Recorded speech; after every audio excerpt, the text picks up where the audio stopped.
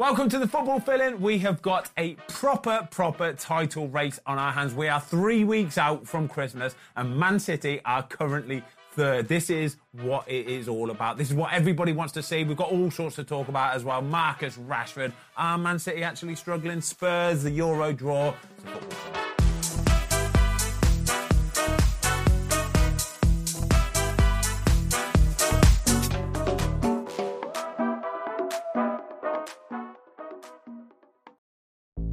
There's no better feeling than a personal win. And the State Farm Personal Price Plan can help you do just that. Talk to a State Farm agent today to learn how you can bundle and save with the Personal Price Plan. Like a good neighbor, State Farm is there. Prices are based on rating plans that vary by state. Coverage options are selected by the customer. Availability, amount of discounts and savings, and eligibility vary by state. Hear that? It's the sound of someone whacking the ground with a rake. Specifically, they're beating around the bush, which we've done enough of in this ad too, so let's get right to it. The new Moneymaker scratch-off from the Ohio Lottery doesn't beat around the bush. Money Maker. Play the game and you could win money, up to $2 million. With more than $88 million in prizes, ranging from $50 to $500, Moneymaker cuts right to the cash. Lottery players are subject to Ohio laws and commission regulations. Play responsibly. Right, lads, did you have a good weekend, first and foremost? Yes and no. Okay, yes and no? Yes. Yes, me too. More definitive. Personally, I had a good weekend. Professionally, it was shit, because United are shit. All right, well, we're going to talk about Man United because I totally agree with you. They were double shit, actually, on Saturday night. They were so bad. We got to start with Man City, though. This game last night, I enjoyed it. I knew it was going to be a good game. I expected there to be goals. I just didn't expect there to be 3 for Spurs and 3 for Man City. That's fantastic. And I think before the game, I think we would all agree that Man City were favourites. And in the first half, it played out like that. But if Spurs were going to get something, they had to be clinical. Yeah. And they were so clinical. I thought the first goal and the second goal, I mean, I'm going to ask you about in fact, I'll ask you now, goalkeeping on Edison. Should he have done better on both those, yeah? Yeah, the first one particularly, he's just got it wrong, hasn't he? Simple as that. Go on, break it down for me. He'll be so disappointed with the first one because he's actually got so much time to get set and he's actually thinking Son's going to have a better finish. Yeah. And in the end, normally he should just stick a foot out and just get a block on it because he gets in that in-betweeny bit, doesn't he? Yeah, it does, yeah. But I just think... And again, you talk about the levels of the goalies. Like, he's phenomenal with his feet, isn't he? But I would have said probably 19, 18, 17 of the other Premier League goalies would all stop that. Yeah. And I think that's then the level of, obviously, City really want to build and play, but that's a big moment when he lets it in. And then you'll come on to the second goal where maybe another goalie... Not strong enough with the just reads it a fraction earlier. I think the first goal for me is... again, totally agree, but... This is the sort of bit that managers will be, after the game, like today especially, Pep will be looking at this video of this Spurs game and he will be, I was going to say pulling his hair out. There's now left to pull out. But they are massive moments. First goals in games, aren't they? Yeah, sure. They are absolutely massive. But I think he'd be so disappointed. I mean, for Spurs, on the edge of the box, it's a punch, he gets it at his feet and there's 2 or 3 City players come and he wriggles out of it. Then he puts Son in, and you think, right, attacker against the defending attacker for City. And Doku just lost all his pace, didn't he? Yeah, but as soon as he heads it, he's like, I'm in big trouble here.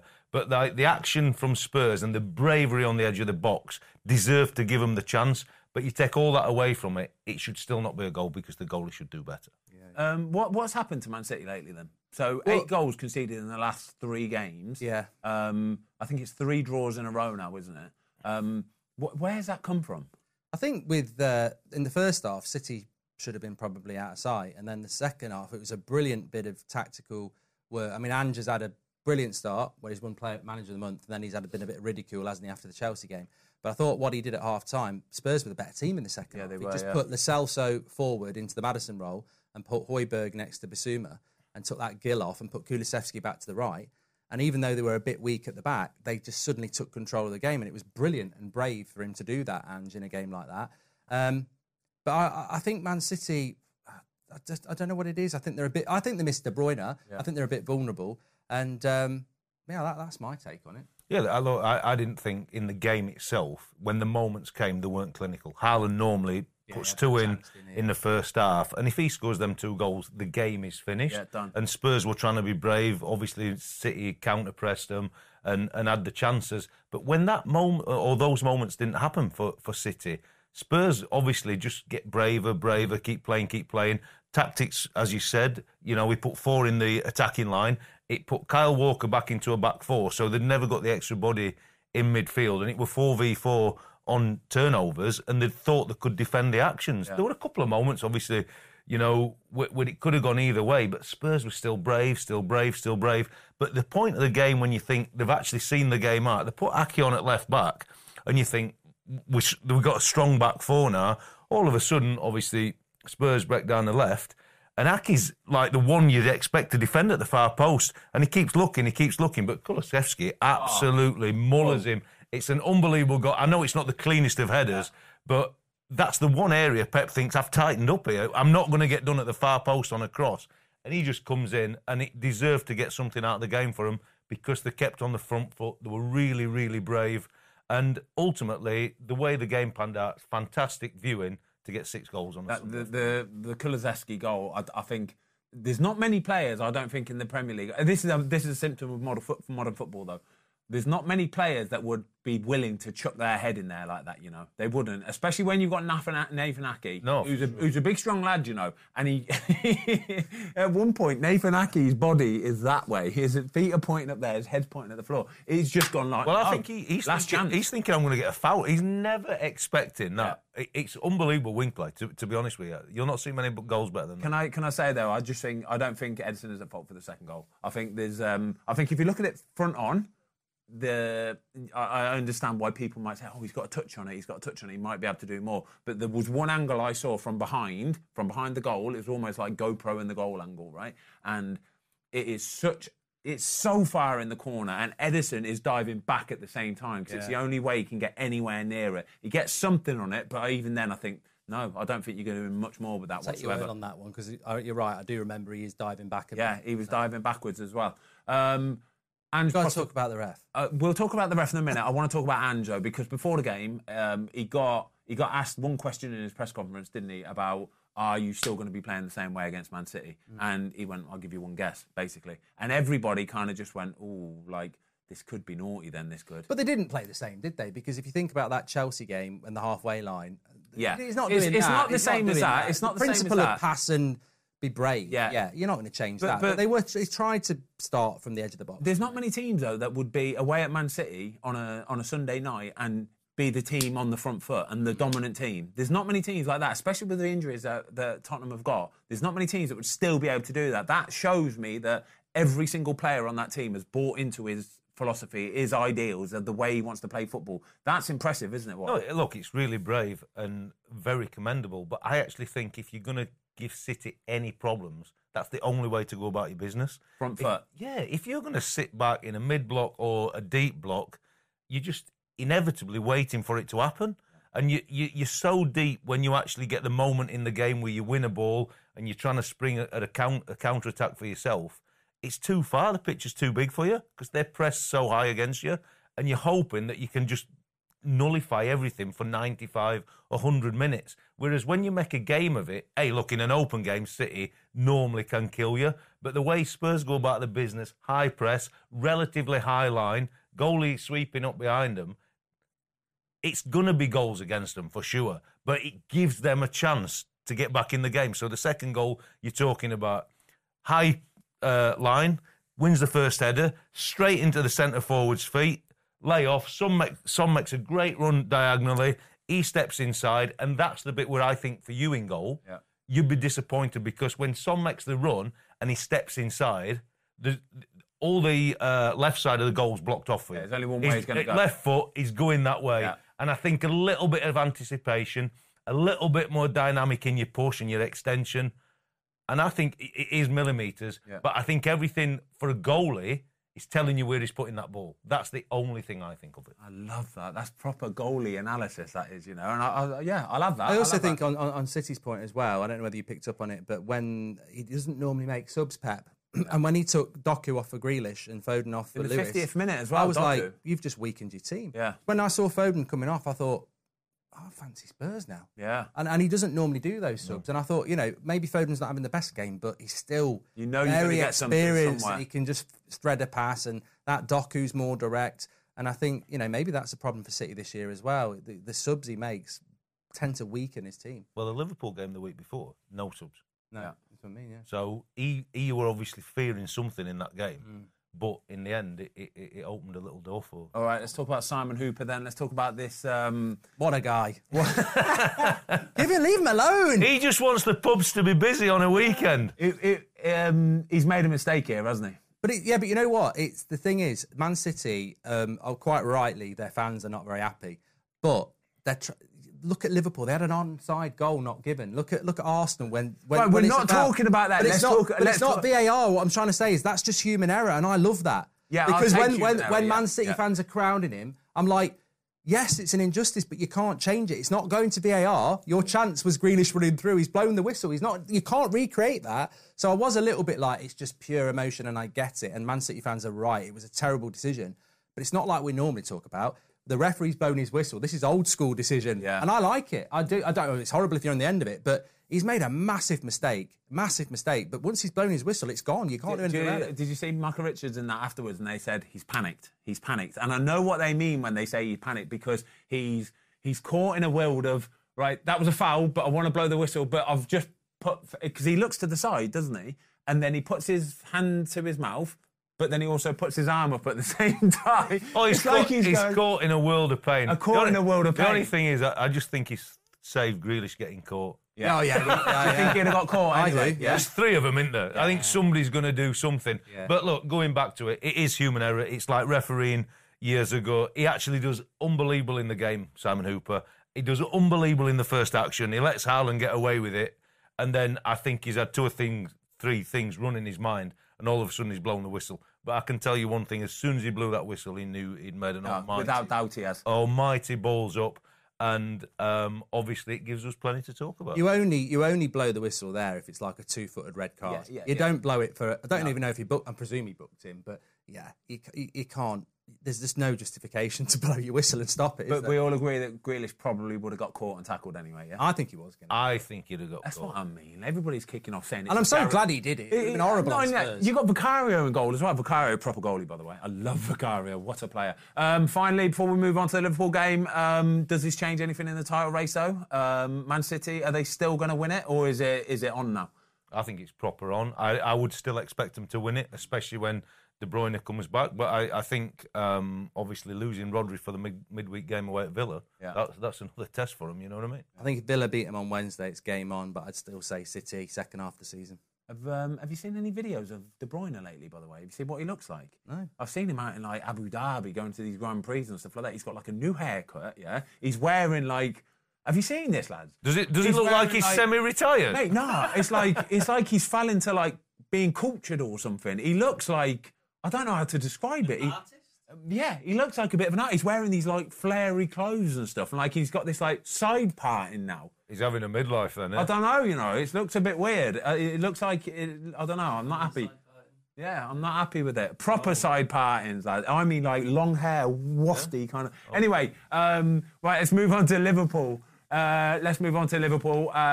Have you seen the goals from this game, by the way, lads? We've watched them all. We've watched them.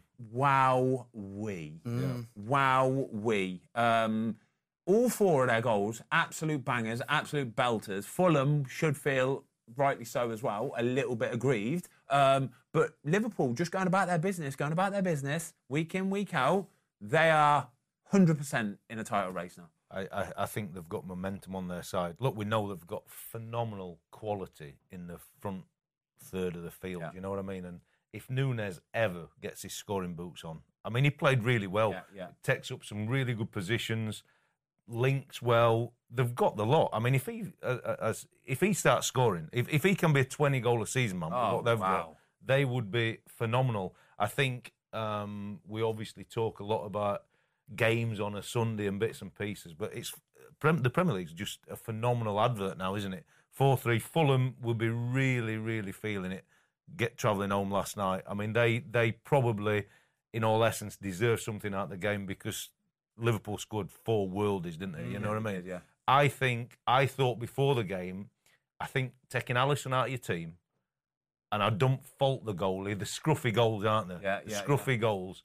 But I think Alisson probably saves one or two of them. Yeah, and I think when you change the goalie, even though it's an injury, it's what the level of the backup goalie is. I think he's a good goalie, Keller. What effect does that have on the rest of the Liverpool team, when you've got such a big goalie, such a big calming influence, such a world-class player like Alisson, and then he's not fit for the game? What effect would that have on that Liverpool team going into the game? I think everybody knows going into that game. As soon as they seen him go down the week before, they're thinking, I'm hoping this is only a couple of weeks. But all week, there'd have been a different feel on it. Yeah. Because the Liverpool back four know that when somebody gets in behind them on a 1v1 situation or balls are flashed across the face, he stops it. He gets blocks. The goal the week before, he made an unbelievable block at City, straight up the other end, one apiece.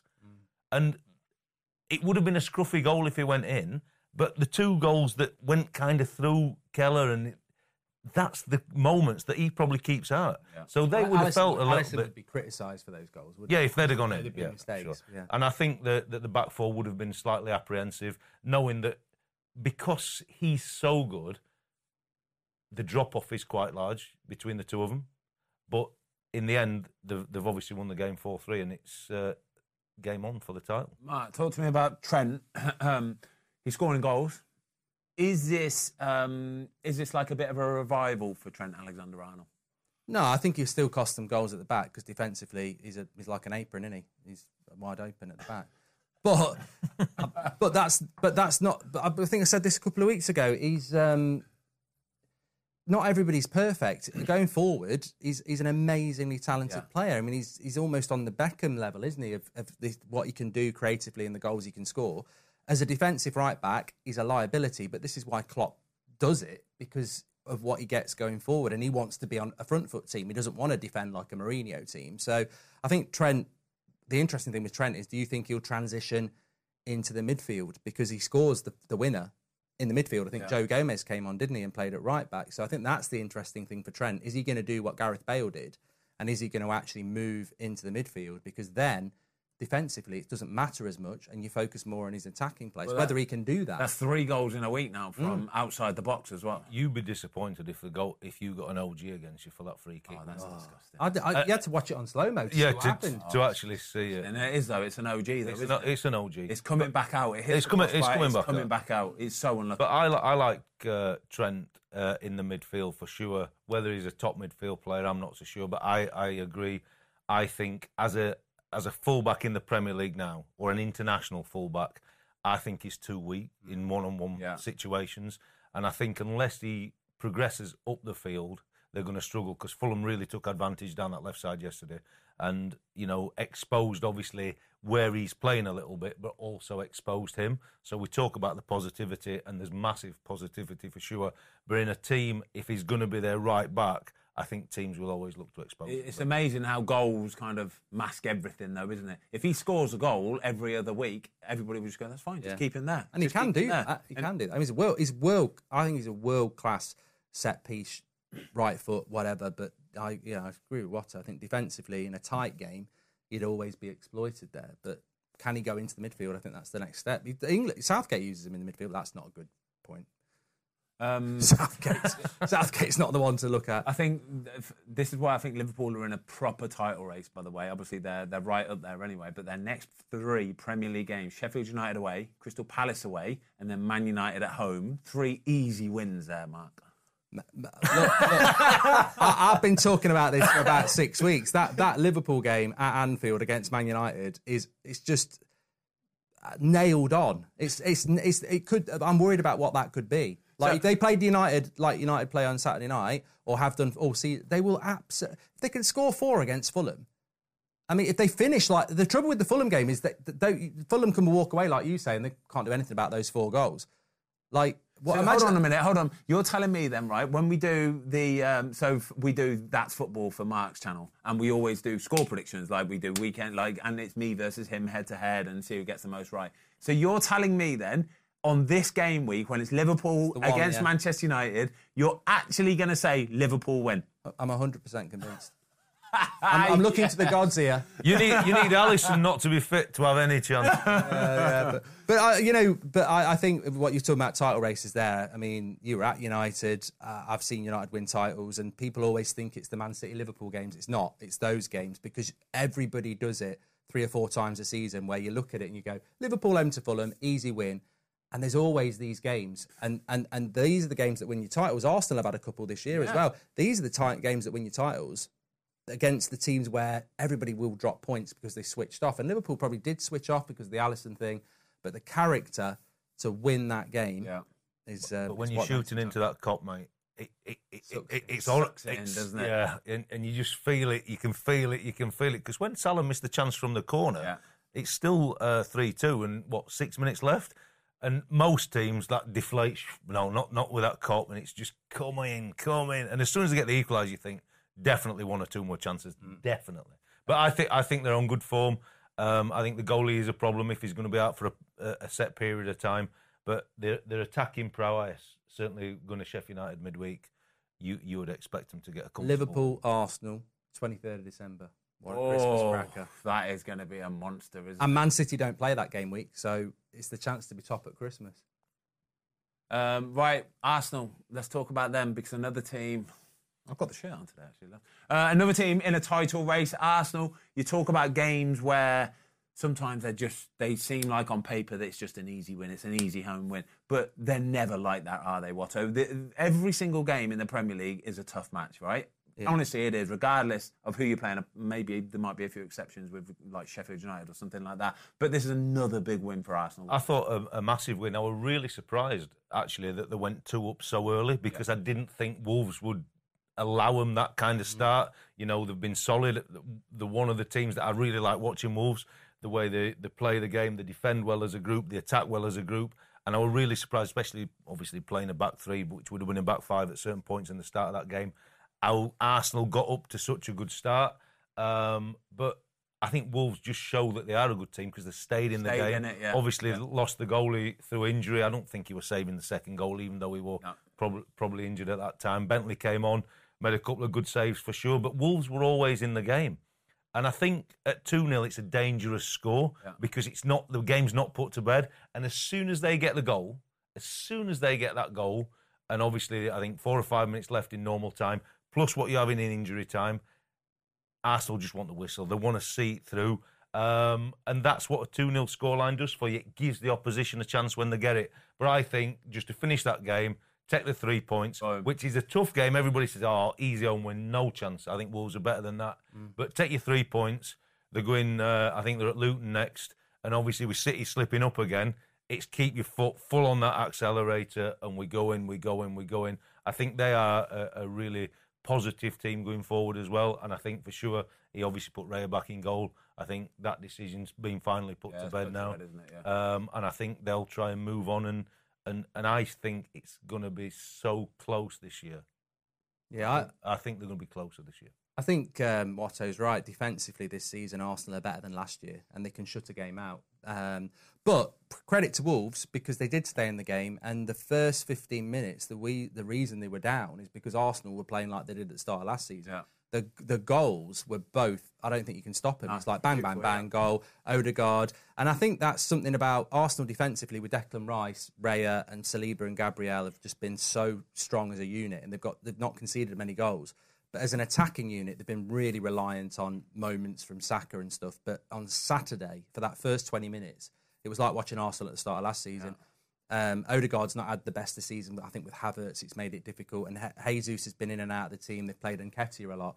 But that's the value of Jesus. He's never going to get you 20, 30 goals. But what he does do is he links things up, and he's involved in both of those goals. And it was like that Martinelli, Jesus, Saka, Odegaard front four, that first 20 minutes. They'd have took anybody apart. It was literally little flicks here, there, and everywhere. They were really impressive, and they just couldn't keep it up. But I think that's credit to Wolves. I think Wolves just stayed in the game, and they're a good side. I think that this is my worry for Arsenal. I think for the rest of the season and for the title race as well. I think they are missing that big boy striker. I think if they can go out in January and get somebody big, even an Ivan Toney, I do. I think even an Ivan Toney would enhance them massively. But it changes the dynamic of their team. At certain points, you can't always play that free-flowing, attacking football like you are, teams will set up different. If you can have more of a focal point, whether Tony's the answer or not, but he gives you something different that you can play off, then you might just come out on them 2 or 3 really scruffy games when you need it, and that might just be the difference this year.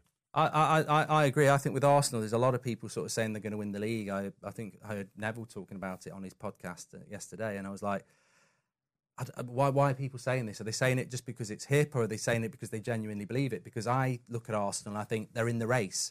I don't think they're any better than Liverpool. I don't think they're any better than Man City. I think it's an intriguing 3-horse race, and anybody who's picking someone at the moment is guessing, because I don't think it's not going to take shape until, well, we've got to see that game at Christmas.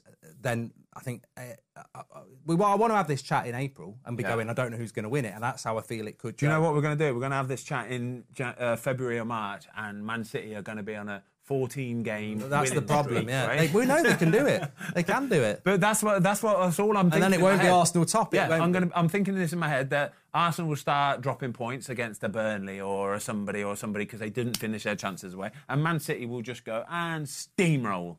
I think Liverpool are the team best placed to probably put up a real fight this season.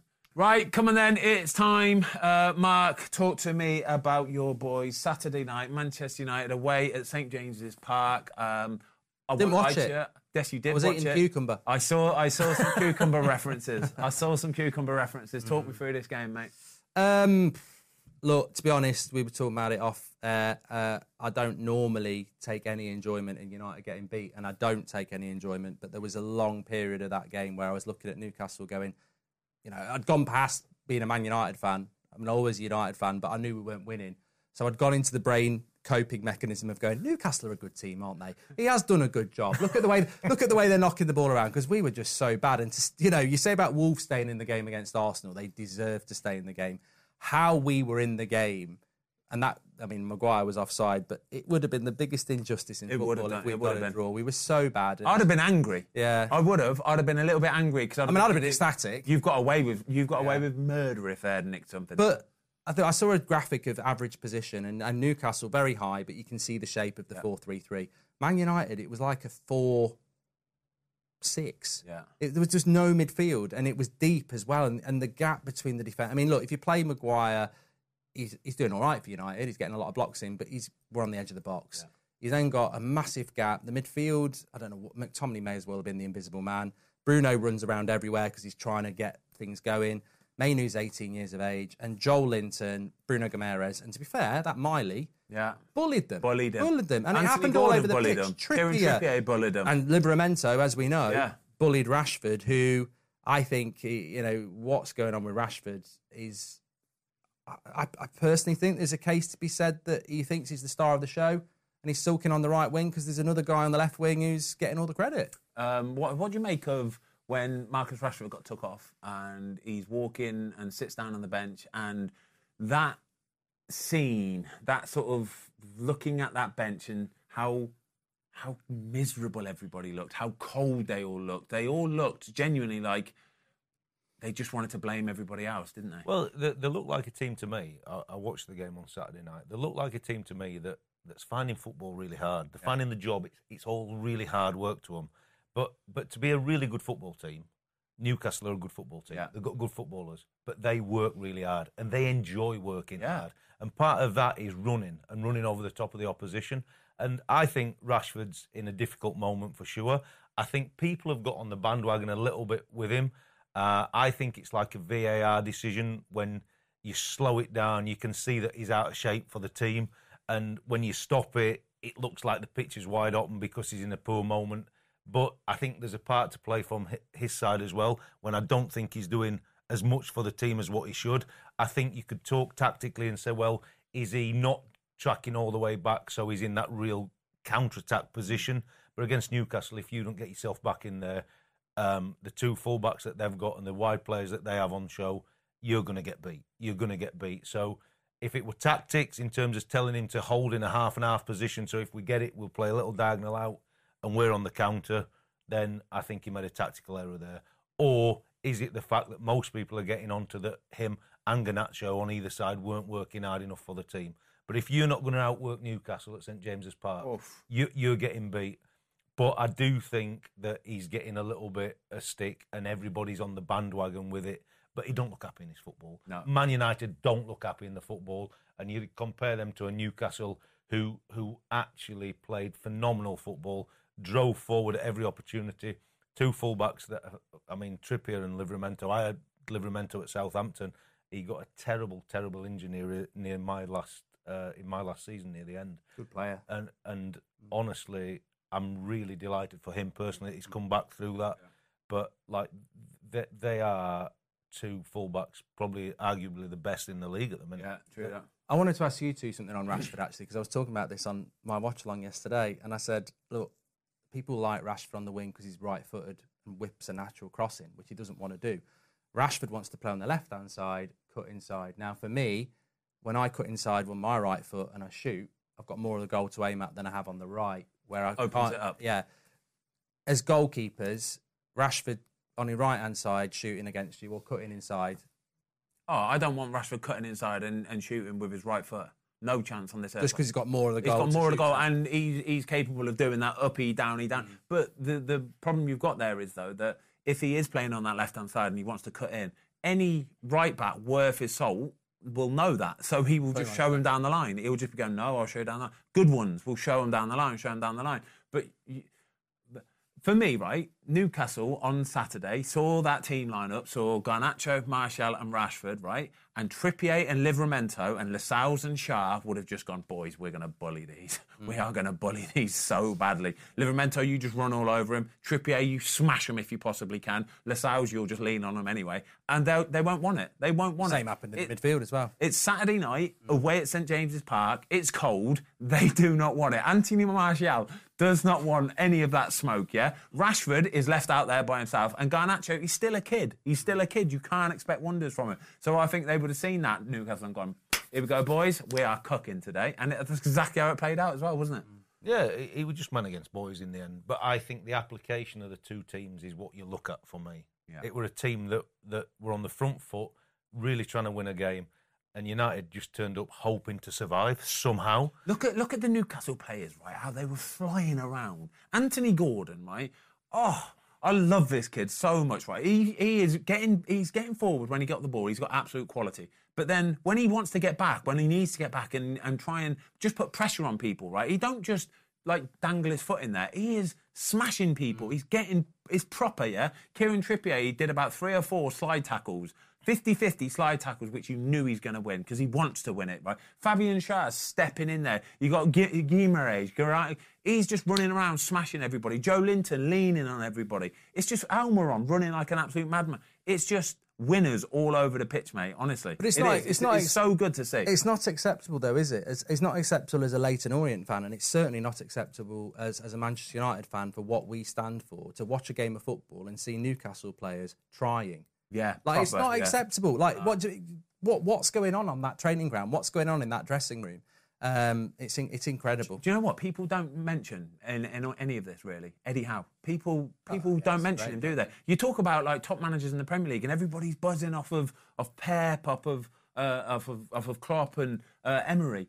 They very rarely mention Eddie Howe though. The job that he's done at Newcastle, the way he's got that team playing, and how high tempo and the signings as well. You know the saying of the harder I work, the luckier I get. That's exactly what Newcastle are. They embody that because they make sure that everybody works their socks off. So when they're in that position when something might just happen, they've already done the hard work. Well, I thought that Gordon signing was a joke. I was like, I remember Chelsea once, and I was like, what are you talking about? What a load of rubbish. And they've spotted something in there, haven't they? The personality, the player. And I mean, would you take him to the Euros? In this form, I can't believe he's not. I can't believe he's not. But that's Eddie Howe, isn't it? He's got a fabulous team to work with. They're a well-coached team. But if you can get a well-coached team that have got the attitude and application that the Newcastle fans demand, but Man United fans demand that from your team. So that's the point where there's something missing from Man United. But the only thing for me now with Newcastle, we spoke about the Wolves game. Goalie's gone off. Pope. Looks like he's done his shoulder again. Yeah. How long are you out for that? It's a naughty injury. Well, he's had it once. Does he need surgery again? And then it's a lot of rehab. Now, the thing for a goalie is you want to be strong and powerful, but you've got to be flexible. So the more surgery that goes into this shoulder and tightens it up to make sure it doesn't pop out, you're going to lose a bit of range and flexibility, and you can't risk to be brought back quickly with it, because as soon as you have that impact on the ground... Because it was quite innocuous, wasn't it? It was just a dive. Super innocuous. Well, the shot gets blocked, doesn't it? And I think that's the thing, because the ball's not there, he's not actually gone for the ball, and he's probably switched off a little bit. Oh, it's had a block, and he's not thought about his own landing mechanics. That's exactly what it was. And then it's popped up, but because he's done it once, that would normally say to me that the recovery time is going to be a bit longer. Yeah. Because they really have to trust that it's knitted in properly. But then for him to keep that range and power, it could be a tough one. The thing is... What are we talking, like months? Yeah, it's months. If he has to have surgery... near the end of the season. If he has to have surgery, he's probably season done. Opportunity for Newcastle to go and get a ball-playing keeper then. Well, Ramsdale... Oh, Well, I think... Said ball-playing goalkeeper. I think in January, if they know it's surgery, which they'll know, and it looks like an end-of-the-season thing... You can't go with Dubravka. I don't think they would. No, I don't think they would. I think that Ramsdale would be a perfect fit. Perfect. Can we just say that, by the way, I'm absolutely heartbroken for Nick Pope, by the way. And Newcastle's injuries as well. I mean, it is terrible, because Pope, I think, in the Champions League has been unbelievable. Unbelievable, yeah. Unbelievable. And it's again, it's what I said there. He's done this before. I remember he did it at Burnley. I don't even remember this. Yes, he was out for a long while with it. Shoulders for a goalie is a big problem, because obviously It's like feet for footballers. Basically, yeah. But you've got to think that every time you dive, you're thinking, oh, please don't pop out, please don't pop out. It takes so long. Especially if it can happen like that. To get that confidence back. But it's like what I said. It's because the ball didn't actually come to his hands. He can then pull his arms away and just... But then he's taken the eye, and he's just landed a bit awkward. It was such a... Because I thought it was his knee, because I was saying shoot. He was holding it a little bit. I don't know why the referee blew his You whistle. don't want him to shoot when the goalie's down. That's the only way you're going to get a goal. Come on. I was like, what? Play on, it's not a head injury. You'd have taken that goal as well, wouldn't you? I would 100%. You should have got one of your guys to pick that ball up and say, look, he's got a bad injury there. Like Di Canio. You got to take everything you can. Just give me a little bit on Onana, mate. Talk to me about Onana's performance, because I thought, after a lot of criticism in the week, I thought he did okay against Newcastle, but there's still, I feel like I think he's bringing problems on himself a little bit. Yeah, look, he came through the game, and we've played in goal, so we know what he would have been feeling going into that game, and it's a difficult game, and I just thought he did okay. He came through. The saves that he made, I'd expect him to make him. He's playing for Man United. This is the reality. If you look at the stats that we've got here, like they've conceded 105 shots in their last 6 games. That's ridiculous. That just cannot be Man United. That's like a Sheffield United stat. Well, there's a myth that we're defending well. I think Maguire got man of the match and Shaw, right? But 10 shots in the box against Everton. I think 12 against Newcastle, 10 against Galatasaray. Like, these are in the box shots. So when you're making blocks and everything like that, they look good, but those blocks can go anywhere. And it's almost, I was saying this at the weekend, if I was a striker against United at the moment or attacker, I'd fake the shot, because we're very good at going for the... And that's what they did. I think Newcastle got to a point where they should have been 3 or 4-0 up. And I think Eddie Howe at half-time must have said, let's make sure, let's almost pass the ball in. Yeah. Let's play the extra pass instead of taking these shots, because it would have been as we said, an injustice if Newcastle hadn't won they have been getting away with it, United. Yeah. They really have. Like I say, 105 shots in 6 games. That's a genuine concern. Yeah. Behind the scenes, I promise you today... They're not defending well. Or if they see them stats today, Ten Hag, all his coaching staff, they're going, what on earth? But if you're looking at them stats and you then think they've signed Onana to have the ball at his feet and start playing, what you actually need is what they had before, somebody who can stop the ball going in the net. So they've let De Gea go. Why don't they go and get Martinez from Villa, who actually makes unbelievable saves week after week after week? Because if that's what you're going to have against you, you're going to be in big, big trouble at Man United. Martinez, if your goalie can't keep the ball out. He made some big saves yesterday. Incredible saves. He's a proper goalie, mate. He does. That's what he do. Stop the ball going. But you know what? He can pass it 10 yards. Damn right he can. Do you know what? What I will say, Onana's half actually, but half is... On Saturday night, every time they gave him the ball back, there was some real stitch balls back to him, by the way. Some stinking stitch balls back to him that he's supposed to take a touch and do something with, right? When he's got a player absolutely shelling the life at him, a Newcastle player. None of them fullbacks wanted the ball off him, you know. Nobody was showing. Defenders weren't stepping out and showing. Midfielders weren't dropping in and showing. No, it's just and I'm watching it thinking, this ain't on here. You're bringing a goalie to play a certain way of football, yet you're not letting the other players help him one little bit. So, Ben, I think the big point, Newcastle... Do they want Ramsdale in January? And if he's not going to go to Newcastle, do you think Man U would have a nibble on him? Oh, I don't think Man United are not changing their goalie. True? Can't afford to. They can't afford to. Man United they're sticking with this now. It's as simple as He'd that. make more saves than Onana if you're having 105 shots. I totally agree. I totally agree with this, right? But I think this is the brutal world of football, brutal world of goalkeeping especially, right? When one door closes, another one opens, right? And it's horrible. But when you get a big injury like this, and we don't know what Nick Pope's done. He could be out for a month. He could be out for 6 months. You just don't know, right? But if he is going to be out for a long time, I think Aaron Ramsdale would be an absolute perfect fit for Newcastle. Really do. I think I'd be harsh if Arsenal won't let it happen, though, because they go, oh, Newcastle. Yeah, true. That's a really good shout. To be fair, why would you want to try and strengthen one of your rivals? It's whether this is the tough thing in football. I've got the counter. I've got a good counter. You probably know this better than me because you've worked on the coaching side of it. All right. Aaron Ramsdale is. I guarantee you, even this morning, right? Aaron Ramsdale will be thinking, be a really good move, that will be a really good in move. The Euros, it would be a massive chance for me to go and play Premier League football, and it would be a massive chance to keep myself in that England team for the Euros. And if I go and smash it, you just never know. I might even start at the Euros, right? But then you've got Arsenal going, well, we ain't lending you to why would we want to strengthen Newcastle? So this could be a big problem. This could be a bit of a falling out as well, couldn't it, Watto? Yeah, look, money will always talk. I think Ramsdale and his people, if there's a look, we hope Pope's not going to really see this one, but looking at it and all that we've discussed, it could be out for a long period. It's a perfect move for Ramsdale, 100%. Arsenal would definitely put a clause in there. He can't play against Arsenal for sure. Yeah. But if you think that Newcastle are a good team anyway and they're going to take points off everybody else, I don't think it's such a bad move. I like it. Yeah. Right, let's talk about England's Euro draw, because I think we've been given... Wait. We've given our thought on Rashford. Everyone's given their opinion on Rashford. Sort of England as well. What's your opinion on Rashford at the moment? Is it something to be concerned about for United? Yes, without doubt. Concerned all over the place, I think, because he... for me, his performance is just nowhere near it. Absolutely nowhere near it. And I said it on your United stand earlier, actually. I said, every time any pundit, any Sky Sports, any whatever, talks about Marcus Rashford, they always go, well, he's obviously a very good player, but he's having a bad time at the minute. And they always say the same thing. And I'm like, yeah, that's cool. He is obviously a very good player. And he had a great season last season.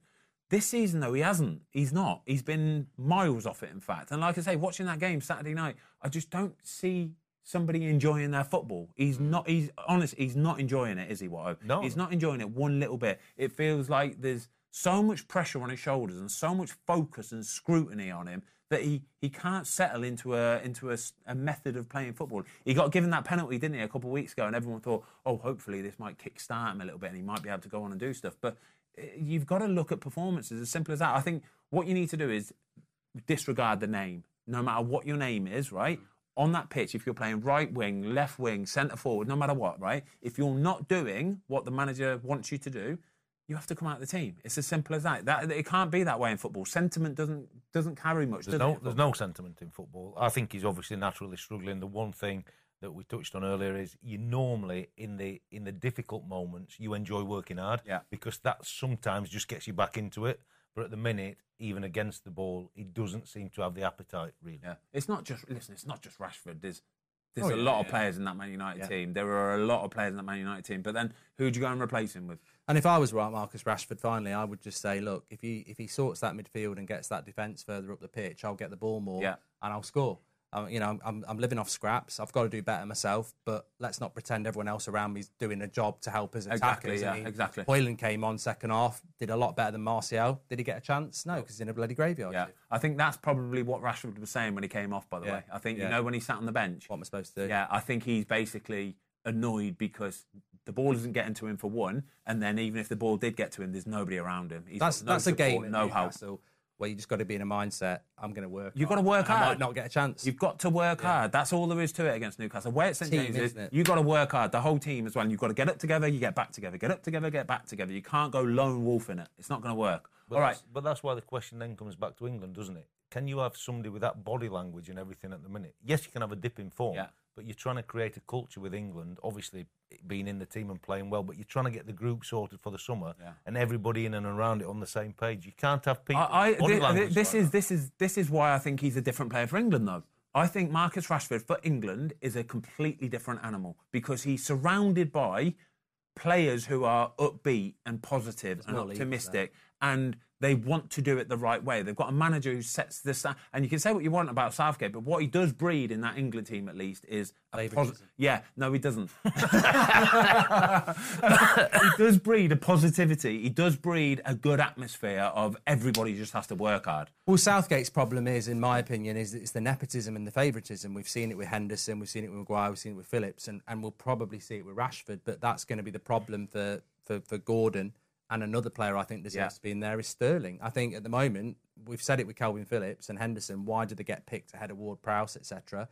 I'd say, even as a United fan, Rashford should not be in there ahead of Gordon and Sterling at the moment. But if they're probably doing it, will be. But if they're doing it for England, right? But we're not. This is where we'll disagree, because it's not a club team. It's a national team, and for me, a national team should be the best players in the national. But if they do the job, though, I can see that point, but I don't agree with it. There has to. I get what you're saying, and it does. It annoys you, doesn't it, when you see players that aren't playing week in, week out getting into the team and then starting for the England team as well. It annoys you because you want the best. But surely, if they're getting selected, but they're doing the job, it has to carry a bit of weight, doesn't it? But the flip side is, what would Gordon do a better job than Rashford? And we don't get to see that, and we should do, because he deserves it. Go on, sorry about that. I would say timing's everything, isn't it? So we've just spoke about the two fullbacks at Newcastle. Obviously, Trippier's always in the England squad.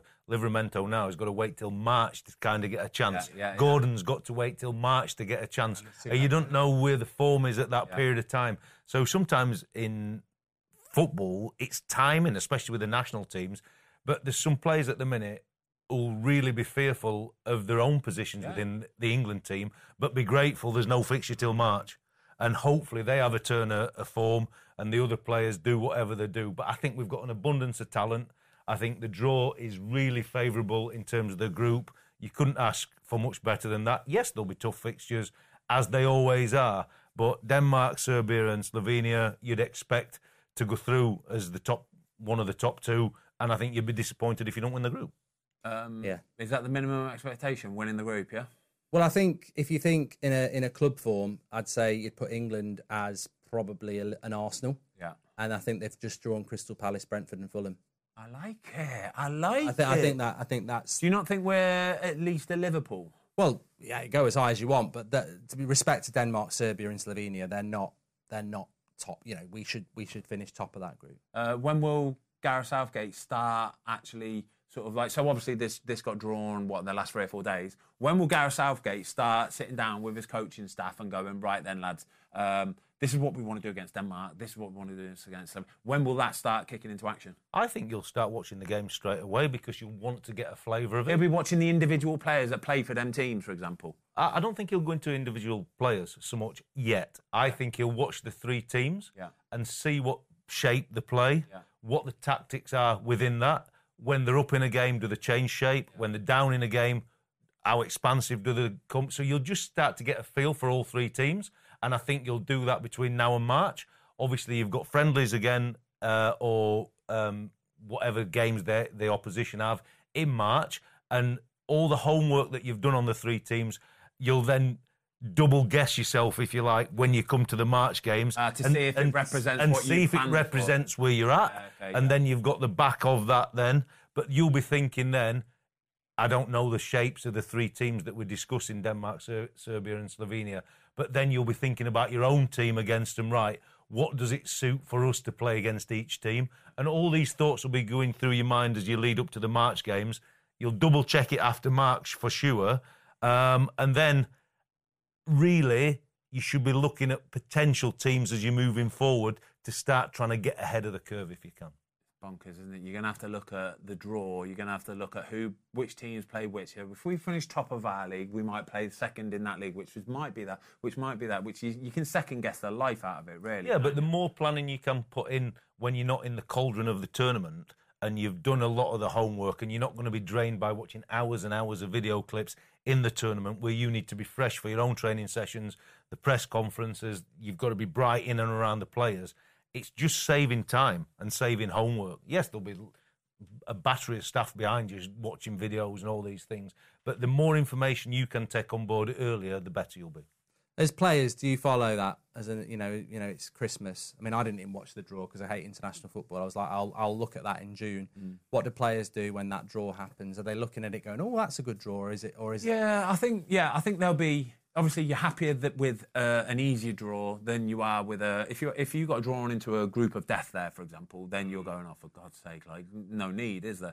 So I think every one of them would have taken notice of it. They'd have been aware of it, but I don't think it would really enter their sphere yet because they know that they've still got another 15 Premier League games between now and when those games are going to be, when they're actually the first friendlies are. So even the competition's, 6 months away? They won't really be thinking about that yet. They won't because they know they've got so much pressure to deal with in the Premier League before now and then. And like you say, injuries as well. It's probably that last month of the season where players start to look at it, don't they? What I think, I need to make sure I'm looking after myself, I'm not going out drinking, I'm not having any late nights, because all of these little things add to the possibility of getting an injury. And an injury is the only thing that's going to, and loss of form, obviously, is going to really ruin your tournament. The football, I mean, if I was a footballer, I just think I'd live day to day.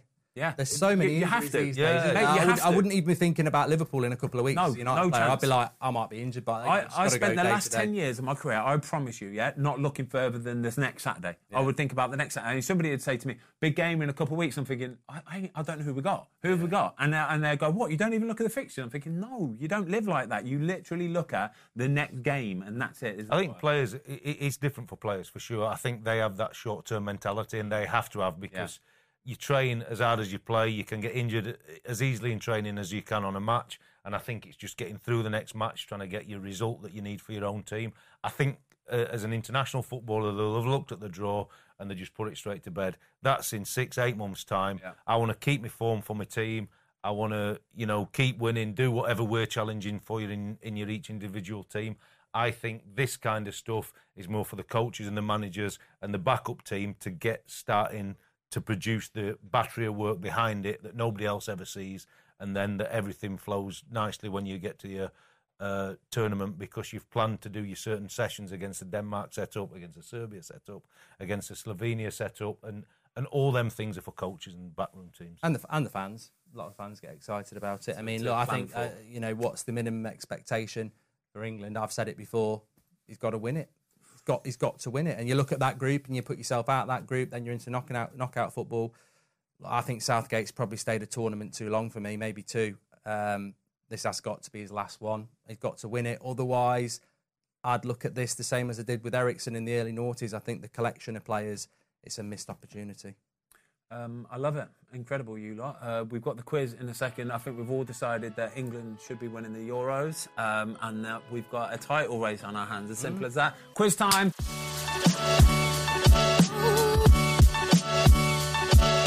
Right, quiz time. I put my hat on because it is freezing in this room. It's cold, isn't it? It is very cold. Not just me? It's fresh, but I'm not sure that's going to help your one grey cell. You're northern, aren't you? You're rad. Right, let's go, Jamie. 10 questions. Quiz time. Okay. Question 1. Last season, Erling Haaland scored 4 Premier League hat-tricks, but who was the only other player in the City team to also score a hat-trick in that season? Alvarez. No. De Bruyne. No. 5, 4, 3, 2. Foden. I know it. It was Gundogan. It was Phil Foden. Hey! See, I took my time there. I was Mahrez and Foden. I thought he scored a hat trick in the 6-3 win over Manchester United. Oh, that's why I knew. That's why I got a hat trick in the system. I knew it was in there somewhere. Trying to not. Philly Foden. Question 2: who was the only player to score a brace in this game week? Who was the only player to score a brace? Trent. Game week. Nope. No, Trent didn't. Own goal. One of them was, wasn't it? Good question. That's 5. Where does the 5 come from? I know who it is. 2, 1. Can I say who it was? Enzo Fernandez. Enzo Fernandez for Chelsea. I weren't getting him. Yeah. No, it's 3-1. Oh, I think I meant the game. Come on, Jay. Come on, Jay. Anyway. 2-0 to me then. 2. No. That Trent one was harsh. No, but It's it's what it facts is. of If facts, that mate. changed back, the Premier League might review that. They won't, will they? No, it's an OG, unfortunately. Question 3. Alan Shearer started his professional career Southampton. at what club? Southampton's correct That's a answer. good one. That's a good one. He played 158 games for Southampton, scoring 43 goals. Yeah. Question 4. 1-0-1. Correct, Jay. Which club holds the record for the most consecutive Premier League matches without a win? Sheffield United. No. Derby. Derby. Correct answer. And how many do you think it is? No bonus point. 24. 27. No. 18. 32. 32 is the correct answer. I'll give you a bonus point for that if you want. My face lit up then. I realised it was Ben. Yeah, that's it, mate. Chance. That's it. 1-1-1. 1-1-1. Question 5. Maurizio Pochettino has managed Tottenham and Chelsea. But Southampton. What other Premier League club has he managed? Southampton. What's this? The Southampton 2 quiz? Southampton questions. Southampton quiz, huh? Yeah. It was in the 2013-14 season and he had a win percentage of 38.33% Decent. over 60 matches. Decent. Question 6. Which team scored the fastest goal this game week? Burnley. 15.2 seconds. J-Rod. Burnley. J-Rod. J-Rod. Great guy. Scored another Great guy. goal in under 15 seconds as well. Against Chelsea. Yeah. 2-2-1. For Southampton. It really is a Southampton quiz. Right, Matt Letizia is definitely coming. Tim Flowers. Oh, Question 7. Who was the first team to win the League Cup and the FA Cup in the same season? Liverpool. Man United. No, both wrong. Arsenal. Arsenal's the correct answer. Look at this. He's just thrown. He didn't have a clue. 93. He's just thrown a big 1993. team in there. Yeah. He got the year as well. Oh, he did get Got the year as well. Well done, mate. Sheffield Wednesday against both of them. Oh, that was, what's his name? Morrow. Steve Morrow. Where he got, Yeah, when he done his shoulder. yeah. We shouldn't And laugh. Gassonair. No, that's right. Yeah. Who picked him up? Was it Tony Adams won it. Oh, was it? Yeah. 2-2-2. Yep. All square. What's that? Question 7. We're on question We're 8. on question 8 now, yeah. Career path question. Ben's Yeah, good then. at these. I have played for Boca Juniors, Corinthians, West Ham, Tevez. Mark. Oh, God's sake. That was good, that was. Yeah. Yep. So, Carlos Tevez. He's good at Yeah, I know. Ah. We're all a myth. I've been drinking too much on them weekends. I've stopped a bit now. We don't have a drink on a Sunday, do we? No, not at all. I didn't have a drink yesterday. Not one. Professional, Not a innit? one. What's that? 3-2-2. 3-2-2. It's a tough quiz today. Everyone's on it. Question 9. Carl Walker is an England international. What other international team could he have played for? Trinidad and Tobago. No. Jamaica. Correct. Oh! Jamaica. His dad is Jamaican, so he could have played for Jamaica. Well, that's the quiz done. That means, yes, yeah, the quiz is finished. It's the final question. You've pushed me It's today. tiebreak between you guys. You've pushed me. You've pushed me today. Question 10. Which Bulgarian striker has 5 Premier League hat-tricks? Oh, the last Berbatov. of which came in December 2011. Berbatov. I just switched off. I was You're such so a demoralised. like stato swat you are. I never realised there was till I started doing this. There we go. You got any Mark bonus is the questions? winner. I have one bonus question. Yeah, for give you. it I'll up. set Give One it up. bonus question. Which England defender became the first to move between 2 English clubs for over 30 million in Rio Ferdinand. 2002? Rio Ferdinand. You came last. You came last in the quiz. You came last in the quiz. You came last in the quiz. Oh, my say. What was about yeah, winning? He checked out when he. Yeah, I would. That's it. I would checked out. But if You got to stay in the game, mate. if you want the small glories, you take them. You got to stay in the game, right? You were Sheffield United then, yeah? You just gave in 5-0. Your You'd have lost concentration there, levels right? dropped, I stayed in the game, okay? He's number 1. He don't want to be a reserve. Thank you, everybody. That was a football fill-in. Hope you enjoyed it. We'll see you next week, all right? Yes, keep second. Get in there.